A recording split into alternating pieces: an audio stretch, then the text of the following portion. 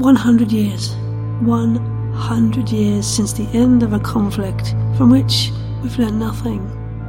We continue to treat each other with ignorance, with misunderstanding, with violence, with hate, and it has to stop. We're so blessed with a life in this wonderful world. And this short podcast is a nod, a respectful nod, at people who gave their lives so that we can live ours. I'm focusing on poetry and readings from the era of World War I. Such a sweeping title for a horrific time in history. The talk of figures of people who died is just incomprehensible.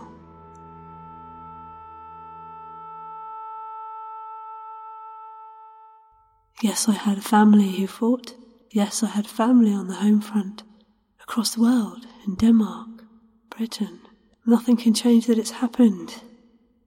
But we can potentially live a little better than we are by thinking about those who gave and still give to our country. This is a collection of some of my most favoured poems, if you can call favour to words that sum up the utmost horror of war, the futility, the cold rawness of these events seen, experienced and immersed into by such brave, courageous souls. People just like you and I were thrown into the midst of something they had no control over. The first one I want to read is by Jessie Pope, a lady on the front line of the home front. By bridge and battery, town and trench, they're fighting with bulldog pluck. Not one, from Tommy to General French, is down upon his luck. There are some who stand and some who fall, but how does the chorus go? The echoing chant in the hearts of all. Are we downhearted? No. There's Jack, God bless him, upon the foam. His isn't an easy task. To strike for England, to strike right home, so much, no more, does he ask. On the dreadnought's deck, where the big guns bark, or in quiet depths below, the salt wind wafts us a chanty. Hark! Are we downhearted? No! And what of the girl who is left behind, and the wife who misses her mate? Oh, well, we've got our business to mind, though it's only to watch and wait. So we'll take what comes with a gallant heart, as we busily knit and sew, trying, God help us, to do our part. Are we downhearted? No. For the Fallen, by Robert Lawrence Binyon, published in the Times newspaper on the 21st of September, 1914. With proud thanksgiving, a mother for her children, England mourns for her dead across the sea. Flesh of her flesh they were, spirit of her spirit, fallen in the cause of the free. Solemn the drums thrill, death august and royal, sing sorrow up into immortal spheres. There is music in the midst of desolation, and a glory that shines upon our tears. They went with songs to the battle. They were young, straight of limb, true of eye, steady and aglow. They were staunch to the end against odds uncounted. They fell with their faces to the foe. They shall not grow old as we that are left grow old. Age shall not weary them, nor the years condemn. At the going down of the sun, and in the morning, we will remember them.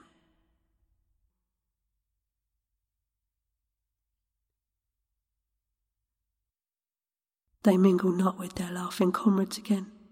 They sit no more at familiar tables of home. They have no lot in our labour of the daytime. They sleep beyond England's foam. But where our desires are, and our hopes profound, felt as a wellspring that is hidden from sight, to the innermost heart of their own land they are known, as the stars are known to the night. As the stars that shall be bright when we are dust, moving in marches upon the heavenly plain. As the stars that are starry in the time of our darkness, to the end they remain. The Soldier, by Rupert Brooke. If I should die, think only this of me, that there is some corner of a foreign field that is forever England. There shall be in that rich earth a richer dust concealed, a dust whom England bore, shaped, made aware, gave once her flowers to love, her ways to roam, a body of England's breathing English air, washed by the rivers, blessed by the sons of home. And think, this heart, all evil shed away, a pulse in the eternal mind, no less, gives somewhere back the thoughts by England given, the sights and sounds, dreams happy as her day, and laughter learnt of friends, and gentleness in hearts at peace, under an English heaven. Rupert Brooke sadly did die before the end of World War I of an infection en route to Gallipoli. And this is a response to Rupert Brooke's poem, The Soldier, by May Herschel Clark, the mother.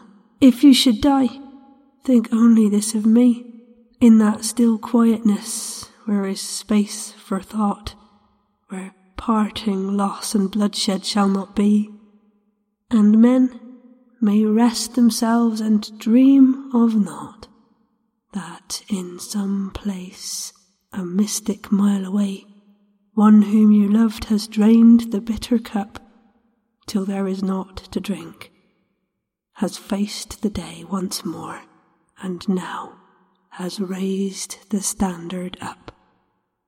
And think, my son, with eyes grown clear and dry, she lives as though forever in your sight, loving the things you loved with heart aglow, for country, honour, truth, traditions high, proud that you paid their price.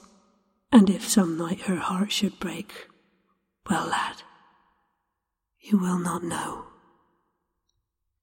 In Flanders Fields, by John McCrae. In Flanders Fields the poppies blow between the crosses, row on row, that mark our place, and in the sky the larks, still bravely singing, fly, scarce heard amidst the guns below. We are the dead. Short days ago we lived, felt down, saw sunset glow, loved and were loved, and now we lie in Flanders Fields. Take up our quarrel with the foe, to you from falling hands we throw the torch, be yours to hold it high. If you break faith with us who die, we shall not sleep, though poppies grow in Flanders Fields. Siegfried Sassoon, another fantastic poet, wrote many poems. Here is The Glory of Women. You love us when we're heroes, home on leave, or wounded in a mentionable place. You worship decorations, you believe that chivalry redeems the war's disgrace. You make us shells, you listen with delight, by tales of dirt and danger fondly thrilled. You crown our distant ardours while we fight, and mourn our laurelled memories when we're killed. You can't believe that British troops retire when hell's last horror breaks them and they run, trampling the terrible corpses blind with blood. Oh, German mother dreaming by the fire, while you are knitting socks to send your son, his face is trodden deeper in the mud. Perhaps, by Vera Brittain. Perhaps some day the sun will shine again, and I shall see that still the skies are blue, and feel once more I do not live in vain, although bereft of you. Perhaps the golden meadows at my feet will make the sunny hours of spring seem gay, and I shall find the white may blossom sweet, though you have passed away. Perhaps the summer woods will shimmer bright, and crimson roses once again be fair, and autumn harvest fields a rich delight, although you are not there. Perhaps some day I shall not shrink in pain to see the passing of the dying year, and listen to Christmas songs again, although you cannot hear. But though kind time may many joys renew, there's one greatest joy I shall not know again, because my heart for loss of you was broken long ago. It cannot go unmentioned the contribution of the Gurkhas in World War I and beyond. So in the Himalayan Republic of Nepal, located between the two Asian giants of China and India, there lies the hill town district of Gorkha. This is famed for being the homeland of the legendary warrior group the Gurkhas, and with the battle cry, Ayo Gorkhali, meaning the Gurkhas are here, and the motto, it's better to die than to be a coward. The kukri-wielding warriors, the Kukri is a long curved knife, they wield that in battle. They earned a fearsome reputation. And legend has it that once a Gurkha draws a kukri, he must draw blood. Chairman of the UK-based British Gurkha Welfare Society, BGWS, said, "Their bravery and loyalty, coupled with simplicity, are the reasons behind their fame." Former Indian Army Chief Sam Manekshaw states, "If a man says he is not afraid of dying, he is either lying or is a Gurkha." This information was got from DW.com. Did you know around 200,000 Gurkhas fought in the Great War, with their regiments taking part in battlefields ranging from the trenches of France to Persia and present-day Iran? And in the words of British General Sir James Wilcox, Gurkhas were exposed to every form of terror, and they could reply only with their valour and the rifles and the 2 machine guns per battalion with which they were armed, and yet they did it. So thank you for your service. Now there are letters in the public domain and documents. You can go to the Imperial War Museum in London and go to the archives, and there it is rich in experience of the time. So this podcast will be littered with letters and statements as well. Here's a letter from a young child to their daddy, on the front line. Dear Daddy, I hope you're not alarmed. You should not be unless you know where one of the Zeps went. I've heard that it raided London up the Strand and caused heavy causalities, but this I know because I saw, and so did everyone else in the house. Here is my story. I heard the clock strike 11 o'clock. I was in bed and just going to sleep. Between 2 o'clock and 2:30 o'clock, Lily, the servant, woke Miss Willie and told her she could hear the guns. Miss Willie woke Pullman and told him to wake me. He did so. Miss Willie helped Mrs. Willie downstairs. We were all awake by now. We had a Miss Blair staying with us for the weekend. We saw flashes and then heard bangs and pops. Suddenly a bright yellow light appeared and died down again. "Oh, it's all right," said Pullman. "It's only a star shell." That light appeared again, and we, Miss Blair, Pullman and I rushed to the window and looked out, and there, right above us, was the Zep. It had broken in half and was like this. It was in flames, roaring and crackling. It went slightly to the right and crashed down into a field. It was about 100 yards away from the house and directly opposite us. It nearly burnt itself out when it was finished by the Cheshunt Fire Brigade. I would rather not describe the condition of the crew. Of course they were dead, burnt to death. They were roasted. There is absolutely no other word for it. They were brown like the outside of roast beef. One had his legs off at the knees and you could see the joint. The Zep was bombed from an aeroplane above with an incendiary bomb by a Lieutenant Robert Johnson. We have some relics somewhere, some wire and some wood framework. The weather is beastly, but Mrs. and Miss Willie are jolly people. Hoping you're well. Love to all. Your loving son, Patrick. Please don't be alarmed. All is well that ends well, and this did for us. We are all quite safe. It fascinates me to think of the people, the naive millions left at home to just be and do, and that lad being one of them. What he imagined those people went through inside that Zeppelin. So sad. So what was it like to be at home? You know, you've got certain supplies of food cut off, so rationing wasn't introduced till later, but it still was an issue. Here's some information about rationing from the Imperial War Museum archives. Well, there was no rationing at the early part of the First World War. The result was it was very difficult getting hold of food, especially meat, and women had to queue up very early in the morning. Somebody would say, now, there's a butcher's shop up the road there, they've got some meat, and they would queue up hours before the butcher's shop opened, on the off chance of perhaps getting only a bone with a bit of meat on. They had to just accept anything that's going. It was the same with cigarettes. Somebody along the street would see a chap, he'd say, by the way, there's some cigarettes to be had down such and such a place, and there'd be a mad rush there, and you had to accept anything they offered him. There'd be a man standing up inside the shop saying, I got a packet of Woodbines here. Anybody want a packet of Woodbines? Mad rush. Or he'd perhaps get a packet of some fancy cigarettes. Through no ration scheme in operation, it made things very difficult to purchase either cigarettes, beer or food. For a long stretch of the war, it was very difficult, especially buying meat and that sort of thing. Yeah, I can remember lining up for potatoes, meat. Yeah, that didn't worry us because we never had plenty of meat. Fruit, well, we'd have fruit once a week, so those shortages didn't worry us. Margarine was 4p a pound.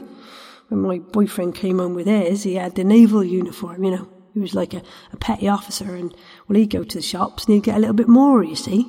And my mother, she always relied on him coming home. Imagine not being able to get what you want. Can't nip down Tesco's. Amazing. So full rationing was fully introduced to Britain in 1918. Key foodstuffs like sugar, meat, butter, cheese and margarine were now apportioned more fairly. A chap called William Holmes in the Imperial War Museum archives explained how the system worked. Yeah, you can only have so much, yeah? You had a ration card. Everyone had a ration card. It was numbered.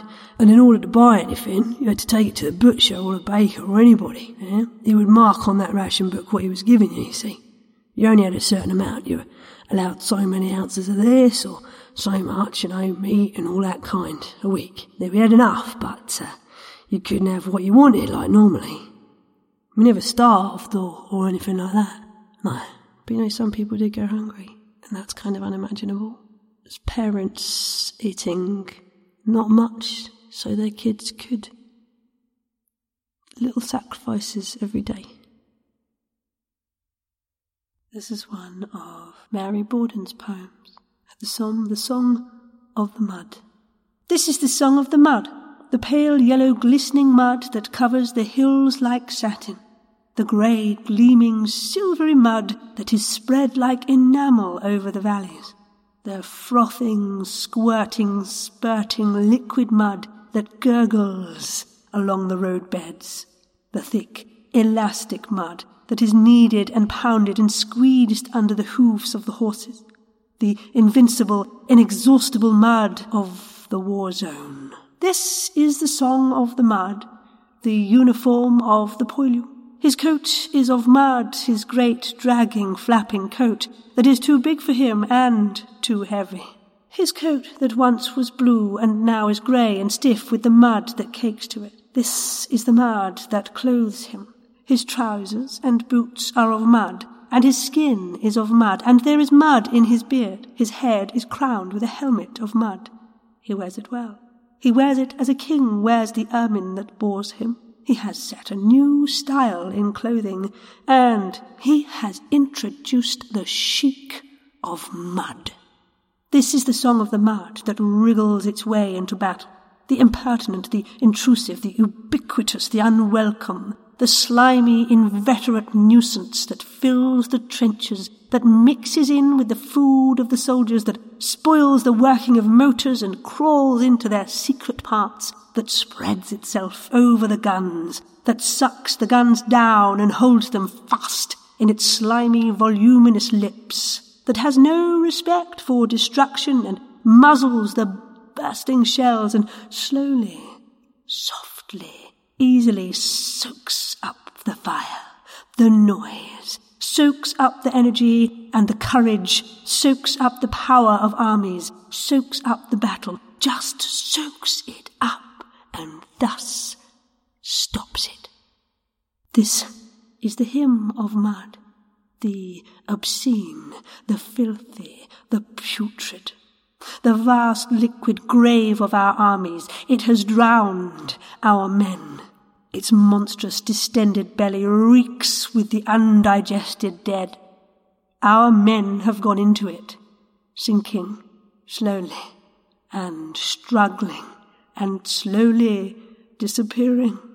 Our fine men, our brave, strong, young men, our glowing red, shouting, brawny men, slowly, inch by inch, they have gone down into it, into its darkness, its thickness, its silence. Slowly, irresistibly, it drew them down, sucked them down, and they were drowned in thick, bitter, heaving mud. Now it hides them. Oh, so many of them. Under its smooth, glistening surface it is hiding them blandly. There is not a trace of them. There is no mark where they went down. The mute, enormous mouth of the mud has closed over them. This is the song of the mud, the beautiful, glistening, golden mud that covers the hills like satin, the mysterious, gleaming, silvery mud that is spread like enamel over the valley. Mud, the disguise of the war zone. Mud, the mantle of battles. Mud, the smooth, fluid grave of our soldiers. This is the song of the mud. My Boy Jack by Kipling. Have you news of my boy Jack? Not this tide. When do you think that he'll come back? Not with this wind blowing and this tide. Has anyone else had word of him? Not this tide. For what is sunk will hardly swim, not with this wind blowing and this tide. Oh dear, what comfort can I find? None this tide, nor any tide, except he did not shame his kind, not even with that wind blowing and that tide. Then hold your head up all the more, this tide and every tide, because he was the son you bore and gave to that wind blowing and that tide. Many, many letters to and fro to soldiers serving, from their sweethearts, from their family, mothers, fathers, grandparents, aunties, uncles, all writing to communicate. Didn't have Facebook, did they? It's all letters. Here's one from a concerned wife. My dearest Will, I feel I must write to you again, dear, although there's not much news to tell you. I wonder how you're getting on. I shall be so relieved to get a letter from you. I can't help feeling a bit anxious, dear. I know how you must have felt, darling, when you did not get my letters for so long. Of course, I know, dear, you'll write as soon as ever you can, but the time seems so dull and weary without any news of you. If only this war was over, dear, and we were together again. It will be one day, I suppose. Don't think, dear, I am worrying unnecessarily about you, because I know God can take care of you wherever you are, and if it's His will, darling, He will. So are you to come back to me. That's how I feel about it, dear. If we only put our trust in Him, I am sure He will. I wonder how your cousins are getting on, dear. We're feeling very anxious about George, as no news has come from him yet. We can't understand why his wife doesn't write. How are your hands now, dear? Mine are very sore, so chapped, and My left hand has got several chilblains on it, and they do irritate. I could scratch it to bits. Have you been receiving the books I've sent you, dear? I'm very pleased to say, dear, I'm keeping very well indeed, and I trust you are the same. There has been a bit of a farce over Arthur this week. He's been trying to get in the army unbeknown to his parents, but Mrs. T thought his parents ought to be informed about it, so she wrote and told them about him, and he had to go home in a hot haste last night. I guess he got in a fine row, but he won't say today. He is as miserable as anything. Really, Will, I never saw such a boy as he is. I'm afraid he's going to the bad. I don't know if Mrs. T will keep him on or not. He says he has to join up in a fortnight, but as he's underage, I suppose his parents could stop him.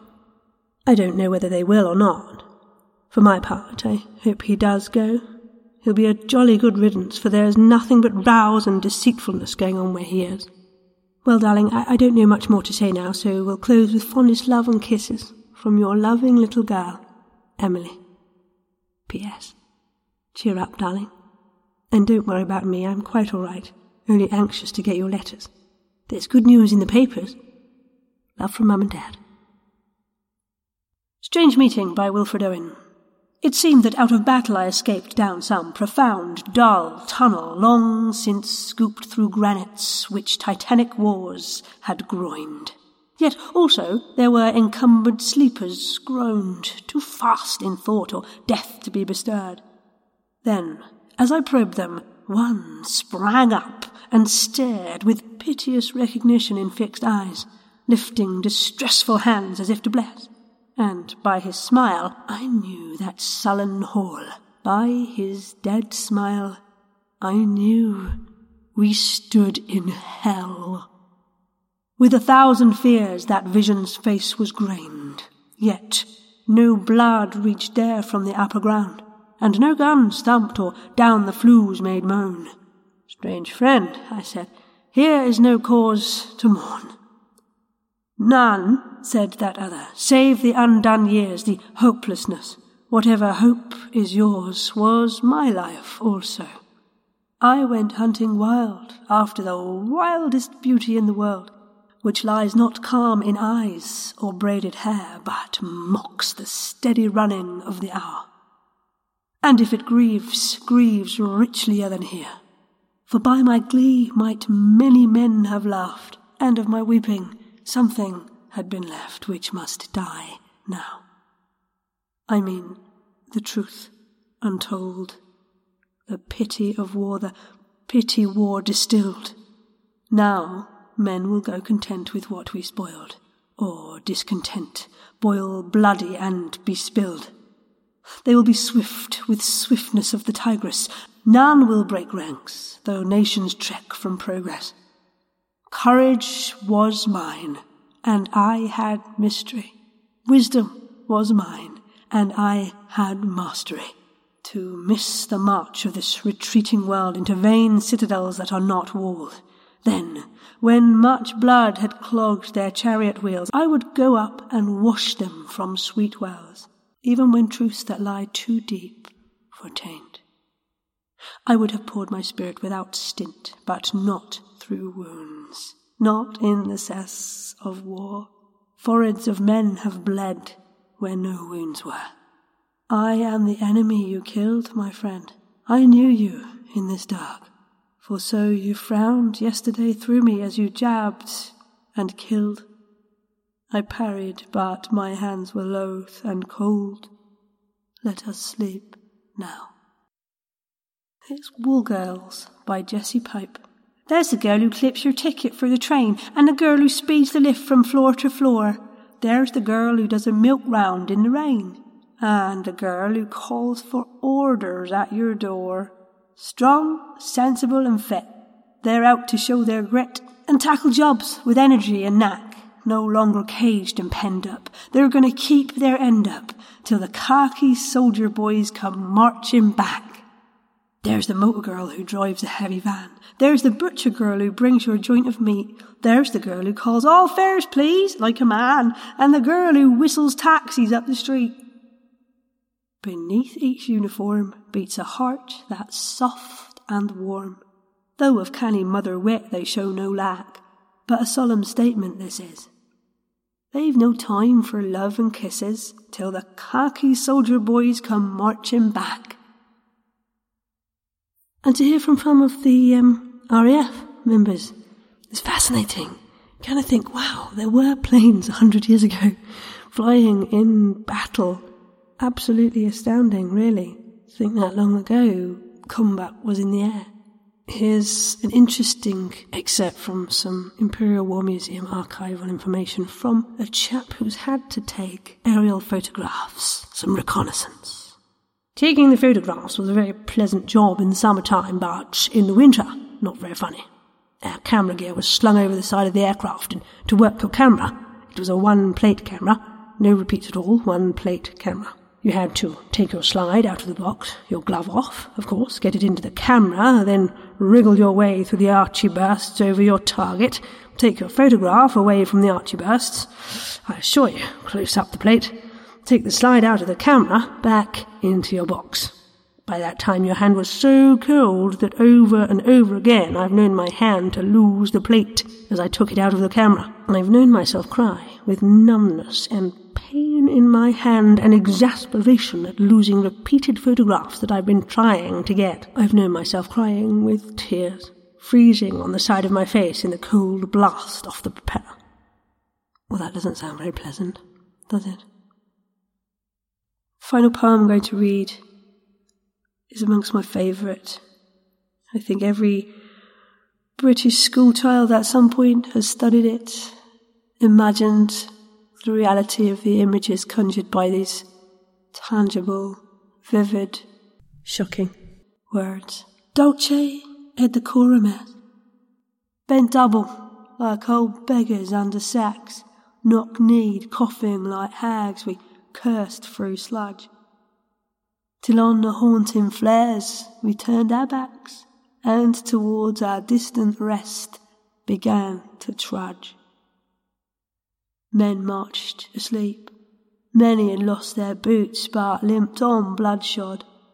All went lame, all blind, drunk with fatigue, deaf even to the hoots of tired, outstripped 5-9s that dropped behind. Gas! Gas! Quick, boys! An ecstasy of fumbling, fitting the clumsy helmets just in time. But someone was still yelling out and stumbling and floundering like a man in fire or lime. Dim, through the misty panes and thick green light as under a green sea, I saw him, drowning. In all my dreams, before my helpless sight, he plunges at me, guttering, choking, drowning. If in some smothering dreams you too could pace behind the wagon that we flung him in, and watch the white eyes writhing in his face, his hanging face like a devil sick of sin. If you could hear at every jolt the blood come gargling from the froth-corrupted lungs, obscene as cancer, bitter as the cud of vile, incurable sores on innocent tongues. Oh, my friend, you would not tell with such high zest to children ardent for some desperate glory the old lie, dulce et decorum est, pro patria mori.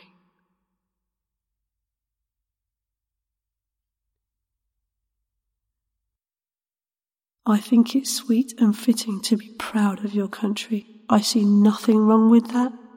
A bit of unity is a good thing. Just because you're proud of your country doesn't mean you're dissing others, right?